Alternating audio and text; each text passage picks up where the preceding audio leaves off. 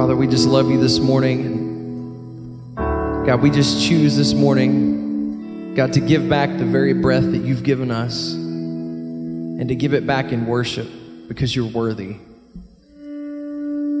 God, we just pray this morning that as we hear your word, God, that you'd speak to our hearts. God, that you would show us what we need to see this morning. God, we love you. We give you this service, and we ask all these things in Jesus' name. Amen. The people that Jesus chose to be on his team that would take the gospel to the whole world was not like most people would expect.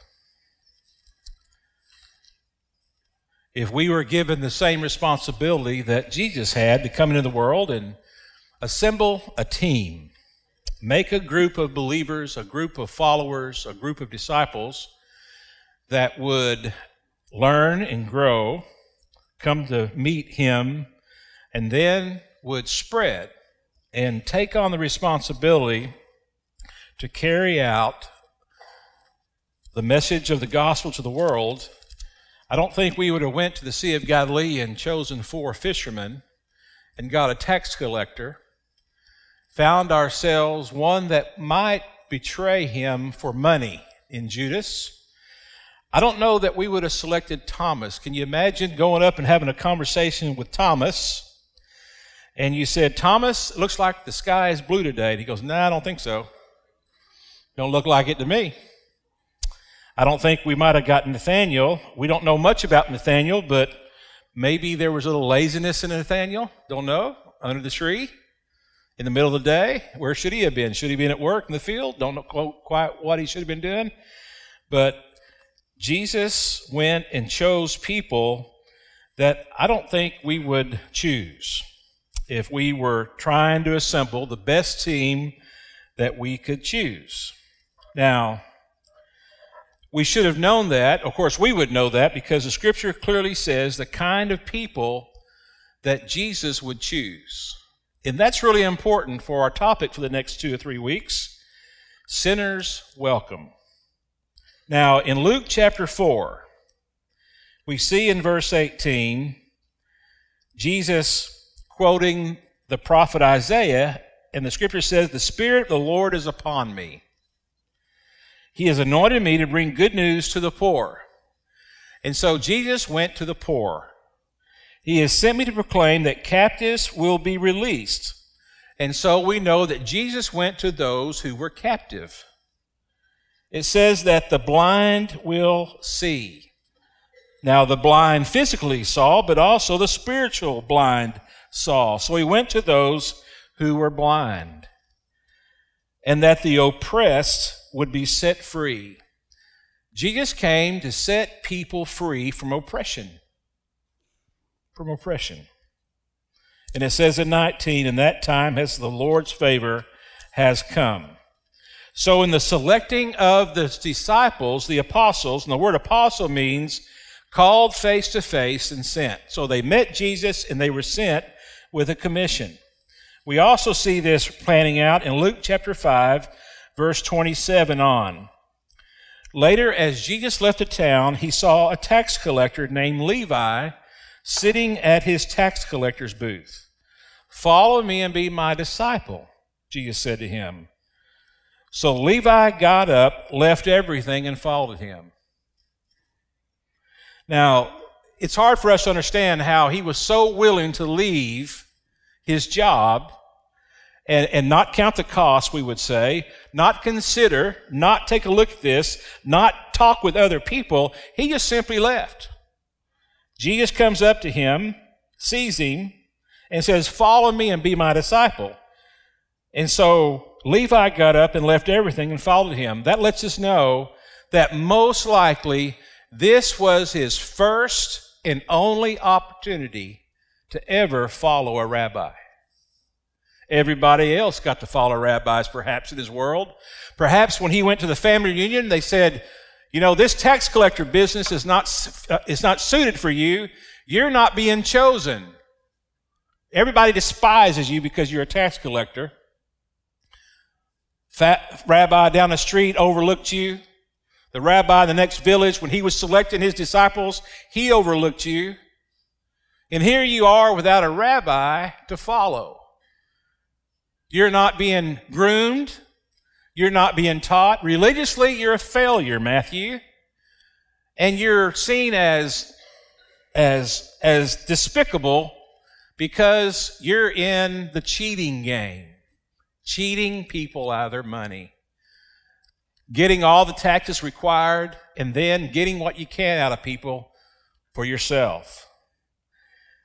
I kind of believe that Matthew, he stewed on that. I'm sure as he saw everyone come and go, he saw disciples with rabbis. It was the way it happened. In that day and time, a rabbi was looked upon by his disciples.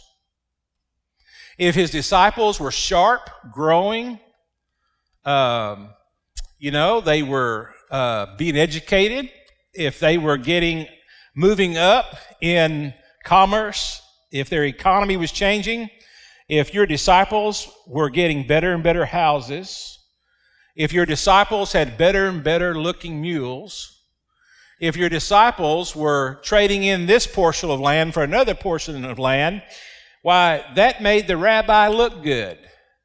And so when that rabbi went through the village looking around, he looked for the potential of potential disciples that would really make him look good. He'd go to Harvard, find the best out of Harvard. He'd go to Rice. He'd find those band members in the Rice band because it's obviously they're smartest ones in the book. That's what he would do. He would go to the Marine Corps and find the crew, the best ones, the cream of the crop, if that's what he wanted. He would go to the government and find the ones that have risen up. That's what he would do. And he would assemble himself some men that would follow him and would make him look good. Not Jesus. Jesus told Matthew, "Come, follow me, and be my disciple." Matthew had been overlooked. He was done. And so immediately, when Matthew has an opportunity to finally follow a rabbi, he's in. He got up, left everything, and followed him. Later, Levi held a banquet in his home with Jesus as the guest of honor. Many of Levi's fellow tax collectors and other guests also ate with them. So you got a room full of IRS men. Who wants to go eat there? Right? We don't know who these other guests are, but they're probably not the cream of the crop. They're probably not the well-educated. They're not the well-respected ones. They're the ones that just are also-rans, maybe average guys. And the Pharisees and their teachers of religious law complained bitterly to Jesus' disciples. Peter, James, John, and Andrew at this point, I reckon. Hey, what's the deal with your rabbi? What's the deal with your Jesus? Why do you eat and drink with such scum? I got real excited years ago. I heard there was a church in Denver called the Scum of the Earth Church. I thought, that's where I want to go to church. I want to go to church where the scum of the earth meet. That's who's in the home. That's what the disciples say. The scum of the earth are in your house, and Jesus is okay with it. The scum of the earth, they're in the house, and Jesus is okay with it. Jesus answered them, "Healthy people don't need a doctor. Sick people do. I have come to call not those who think they are righteous, but those who know they are sinners and need to repent." That is very different than anything the Pharisees had ever considered. That's not the way it would be. That's not the way it should be. He's calling those who don't need a doctor. No, he's calling those who do need a doctor. He's calling the sick. He didn't come to those who think they are righteous, but those who know they are sinners and they need to repent. Now look in Luke chapter 7, verse 36. One of the Pharisees asked Jesus to have dinner with him. So Jesus went to his home and sat down to eat. He always accepted dinner invitations. And he didn't care whose house it was. He went to Matthew's house with all the tax collectors and other guests. Later, we know he went to Zacchaeus' house. He wasn't concerned with what people thought about Zacchaeus. And here, he goes to Simon the Pharisee's house. He's always going to dinner. He's always hanging out with people who'll want to hang out with him. It didn't matter what kind of status they had in society.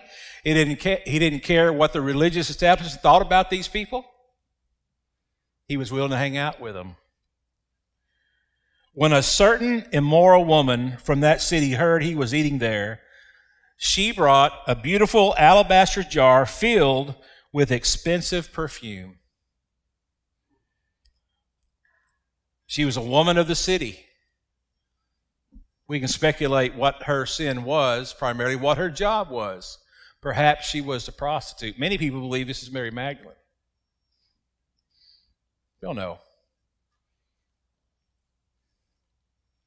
But she's known as an evil woman. She's known as a woman of the city. And she brings in a beautiful alabaster jar of perfume. Most likely, this is the most expensive thing she has.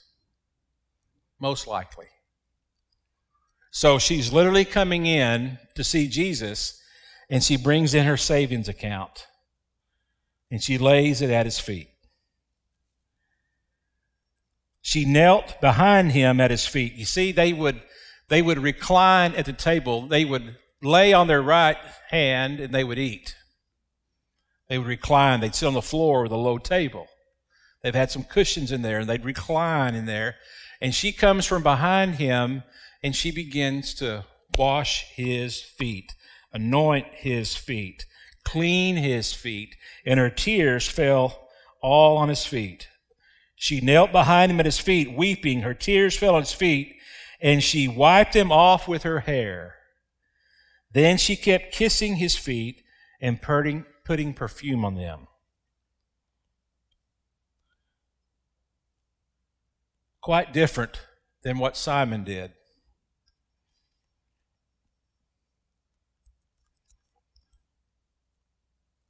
When the Pharisees who had invited him saw this, he said to himself, "If this man were a prophet, he would know what kind of woman is touching him.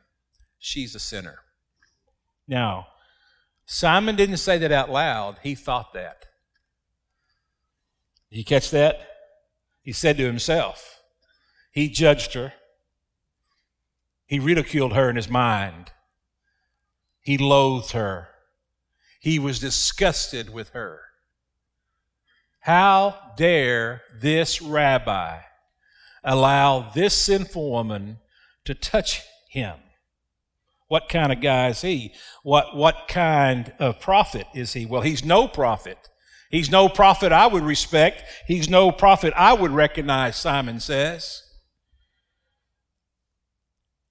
And Jesus answered his thoughts. Doesn't Jesus answer your thoughts sometimes? Haven't you thought something and immediately Jesus answers your thoughts? Have you judged someone for how they look and immediately you judge them? That's going on here, isn't it? Simon, he said to the Pharisee, I have something to say to you. Go ahead, teacher. I love that. Go ahead. Try me. Go ahead. See if you can throw anything at me that's going to cause me troubles. Go ahead. I know what I'm doing here. Go ahead. If you think you're a big boy, step up to the table and let me have it. Let it fly. I think that's Simon's spirit here. Go ahead, teacher, Simon replied. See, Simon knew or believed that he had all the answers. There wasn't anything Jesus could say to him that was going to cause him any kind of problem whatsoever. He's in charge. It's his home. It's his deal. He's got Jesus right where he wants Jesus to be. I mean, as soon as Jesus has his speech, his whatever he's about to say, you know that Simon is ready to nail him at every single issue and every single point, and he is going to make it crystal clear that Jesus is no prophet because he let this sinful woman touch him. And so Jesus told him a story. A man loaned money to two people, 500 pieces of silver to one and 50 pieces to the other. But neither of them could repay him. So they had a debt they couldn't pay. They had a debt they could not pay. They could not sell all they had to pay these two debts. They could not work long enough to pay these debts. They were in over their head. They were indentured servants. They just couldn't pay this debt. They had a debt they could not pay. So, he kindly forgave them both, canceling their debts.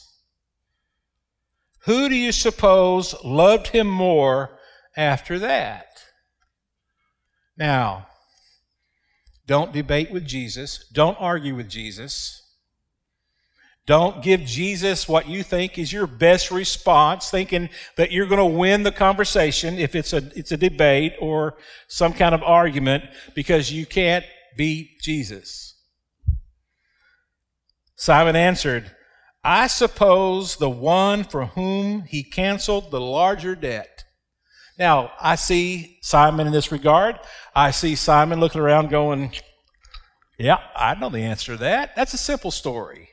That's a simple answer. The one who owed the most money was more grateful than the one who owed less money. That's right, Jesus said. Simon, yep. Then he turned to the woman and said to Simon, turned to the woman and said to Simon. Do you see that picture? And he says, look at this woman kneeling here. When I entered your home, you didn't offer me water to wash the dust from my feet, but she has washed them with her tears and wiped them with her hair. You didn't greet me with a kiss, but from the time I first came in, she has not stopped kissing my feet. You neglected the courtesy of olive oil to anoint my head, but she has anointed my feet with rare perfume. Where'd Simon go? He didn't go anywhere, but you know that he retreated. I tell you, her sins, and they are many. That's key in this scripture. We're going to come back to it in just a moment. I tell you, her sins, and they are many. I tell you, her sins, and they are many. No question about that with Jesus. Jesus is not overlooking her sin. Jesus is not condoning her sin. Jesus is not ignoring her sin. Everyone is in agreement that she is a sinner. Even Jesus. I tell you, her sins, and they are many, have been forgiven. So she has shown me much love. But a person who is forgiven little shows only little love. Then Jesus said to the woman, your sins are forgiven. The men at the table said among themselves, "Who is this man that he goes around forgiving sins?" And Jesus said to the woman, "Your faith has saved you. Go in peace." She was welcome in Jesus' presence. She was a welcome sinner in Jesus' presence. Sinners are welcome. Jesus came to reach sinners. Jesus came not for those who think they're not sick. He came for those who recognize they're sick. He didn't come for the self-righteous. He came for those that realize their righteousness is never going to be enough to make them right with God. That's who he came for. He came for the weak. He came for the despised. He came for those who have been mistreated. He came for those who are experiencing great injustice. Now, why did he come for those? Because he is building himself a family. He is building himself a team. He is building for himself a church that will make him known. And God the Father, Jesus' Son, understand that the heart that's most likely to make him known is a heart that recognizes that they're a sinner and they have sinned and they have nothing to offer, and they receive payment for a debt that they can't pay. And those are the ones that change the world. Those are the ones that love much. Jesus came for those who will love much. He loves sinners. He welcomes sinners. He sees potential in sinners. Perhaps he saw the potential in Simon, but at that particular time, he saw that the self-righteousness of Simon is not conducive for one who's going to love much. But the sinful woman, she's going to love much. Some lessons for us today. Number one, Jesus loved everybody in the house. Jesus did not hate this Pharisee, hated his sin, but he loved everybody in the house. Now, I know that Jesus hates people for their sin, and there's no question about that, and that's a theology thing, but in that house, Jesus loved everyone in the house. We are to love everyone in the house. We are to love everyone in the house. We are to love those who don't believe they have sinned. We are to love those who know they have sinned. There's no question as well that in this story, a man loaned two people 500 pieces of silver and the other 150 pieces of silver. There's no question that the lady saw herself as the one that was given 500 pieces of silver, and she was forgiven. And Simon the Pharisee believed himself to at least be the 50-piece silver sinner. Not much. Managed sins. A few white lies here and there. Perhaps a few improprieties here and there, but nothing that's really major. Nothing that would place him in a bad standing with God. Self-righteous. Just as good as anybody down at the church. Just as good as all the hypocrites that go to church. Just as good as any of them. Good family, right and wrong, managed well. Haven't been caught in any kind of major, problems. That's Simon the Pharisee, managing sin well. But the lady saw herself as the 500-piece silver sinner. When we lack gratitude for the grace we've received, we gravitate to religion. There's always a danger with that. You always got to be aware of that. When you were saved, perhaps you were like this woman. You knew your sin was great. You repented of your great sin. You turned to him and you had much love because you recognized that your sin separated you from God and you owed a debt that you could not pay. and you heard the story of Jesus, you heard about the cross, you heard about him dying for your sins, and you received him, and you were forgiven, and you had joy, and you had love, and you had life, and there were a few years there where all was well between you and the Lord, and you were loving much, but as time went on, you forgot how much you've been forgiven.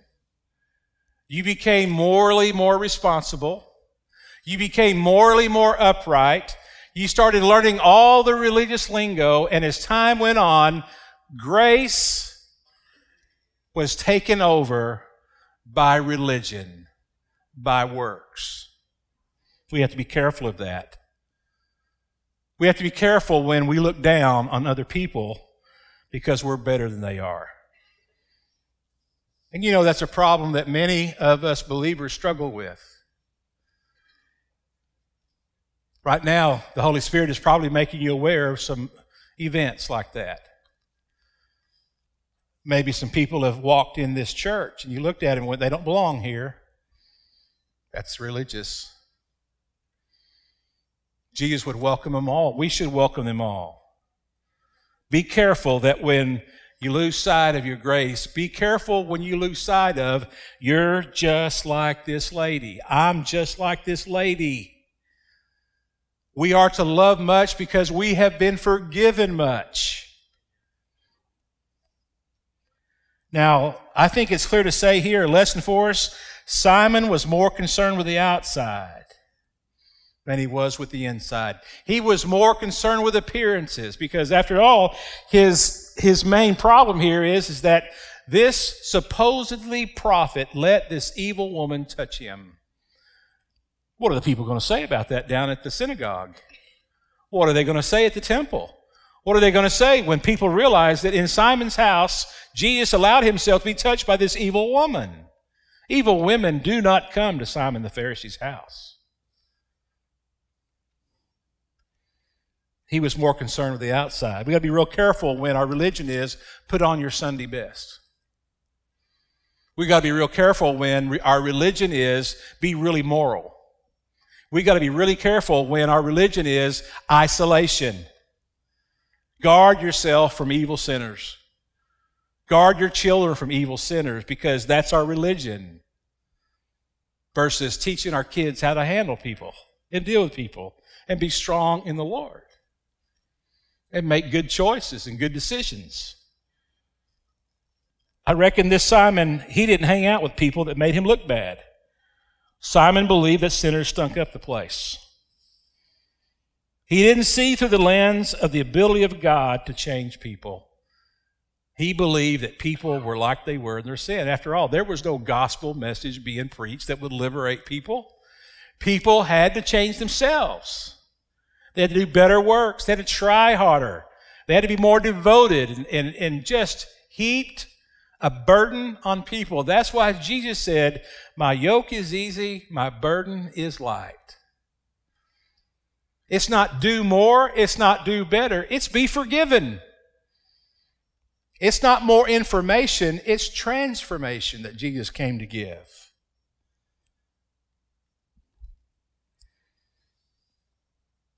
Simon didn't hang out with sinners, and Jesus was always willing.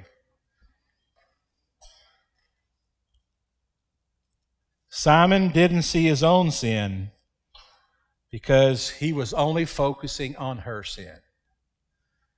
At some point of this evening, in the first of this evening, before the conversation really takes place, and before this lady walks in the house, Simon's going, I'm going to get him. I'm going to trap him. I'm going to back him in a corner, and he's not going to be able to get out of it. And our religion is going to reign supreme over this Jesus. How do you see people? As beyond change, or do you see people as great potential to change? Never lose sight of grace that you received. Never forget your sin separated you from God.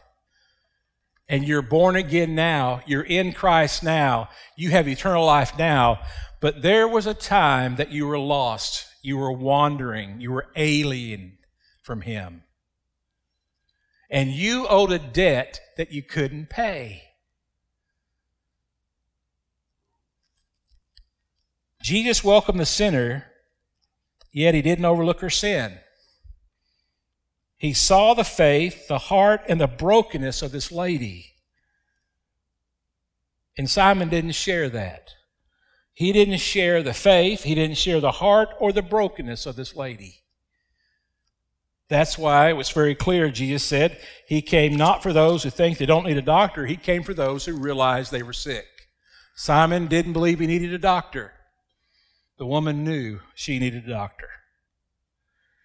Now, as we go and come, as you travel, as you move, as you go to work, as you go to the supermarket, as you do all these things, as you go and come in life, when you see people, don't see their sin, don't see how they're dressed, don't see how they act, don't see how they are, see their potential. I mean, wouldn't it make sense that as God's people, that we would look around the people that are our lives and we would go after those first with the gospel of Jesus, with the love of Jesus, those who are least likely to receive it from a human point of view. Why? They make the best lovers.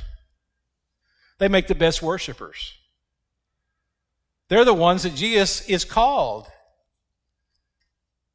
And at this particular time, Simon's not there. At this particular time, the girl, the lady, the evil woman, she's there. And she's going to become a great lover of Jesus, a great worshiper of Jesus. It should change the way we go about our life. The broken, the downhearted, the confused, the harassed.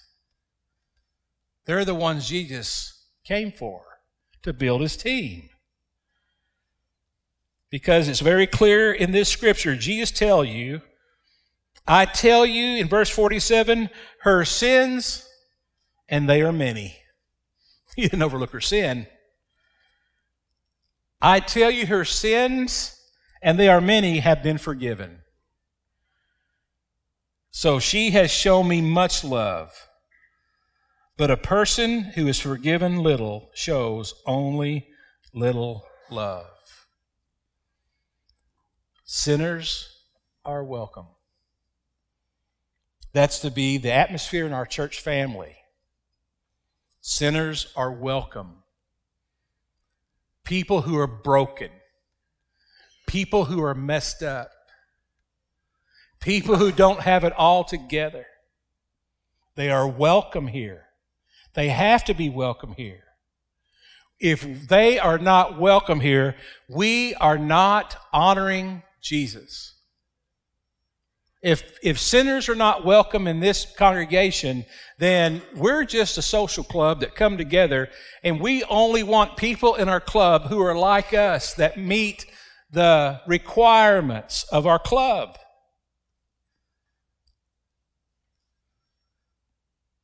That's not what Jesus desires of you and I. That's not what Jesus wants of this congregation. Jesus wants from this congregation that we are a congregation that love regardless, that sinners are welcome. Sinners are welcome here. After all, we are all sinners. We are all sinners. Been in Lido a few years now, and I've noticed that no one wants Lido to grow until they get there. Right? Right? Isn't that the way it is in Lido? Some of you that have been here a long, long time, you're going, man, that's the way it is for me. And we all, it's okay that Lido stops growing as long as I get there. Right? I've heard that said over and over and over for years in all the different transitions that go on out here. Hope Lido stays small. Well, you're moving here, change that. Right? It was small until you came and you came and you came and you came. It was a small little place until all you people came, right? Many times that same mindset is in the church. We can't be. That's not the way of Jesus. That's not the way of Jesus. Now, I'm a sinner saved by grace, and I fit in the church, and I'm okay, but we don't want these other people who are sinners to be part of our church. That's not the way of Jesus. Sinners are welcome. Matter of fact, the scum of the earth are welcome. I happen to be a scum of the earth. I am a sinner saved by grace. I love Jesus a lot because there was a lot of sin in me. I still have great capability to do wrong. It's in me. I'm still fighting my sinful nature. I have to be in the Word. I have to pray. I have to be in groups. I have to have accountability. And I'm a pastor. That doesn't matter. Pastors, I don't care what they've told you, they're messed up just as much as anybody else is. They may act like they're not, but they're lying to everybody. We are to recognize who we really are. You see, in this story, the greatest lesson for us is this lady really, truly recognized who she really was, and Simon the Pharisee did not recognize who he was. She knew that she was a sinner. She knew that she had a debt that she could not repay. Somehow or another, she had some kind of encounter with Jesus, or she had the hope infused of Jesus. And when she heard that Jesus was in his house, there was nothing going to get in her way that would cause her and worship this Jesus who offered her such hope. Because she knew that she was a sinner. And she needed the love of Jesus and the forgiveness of Jesus. That's all of us. That's all of us. Sinners are welcome. Lord, speak to our heart this morning. May we respond in the way you desire, each one of us. In Jesus' name, amen. Ushers, come forward.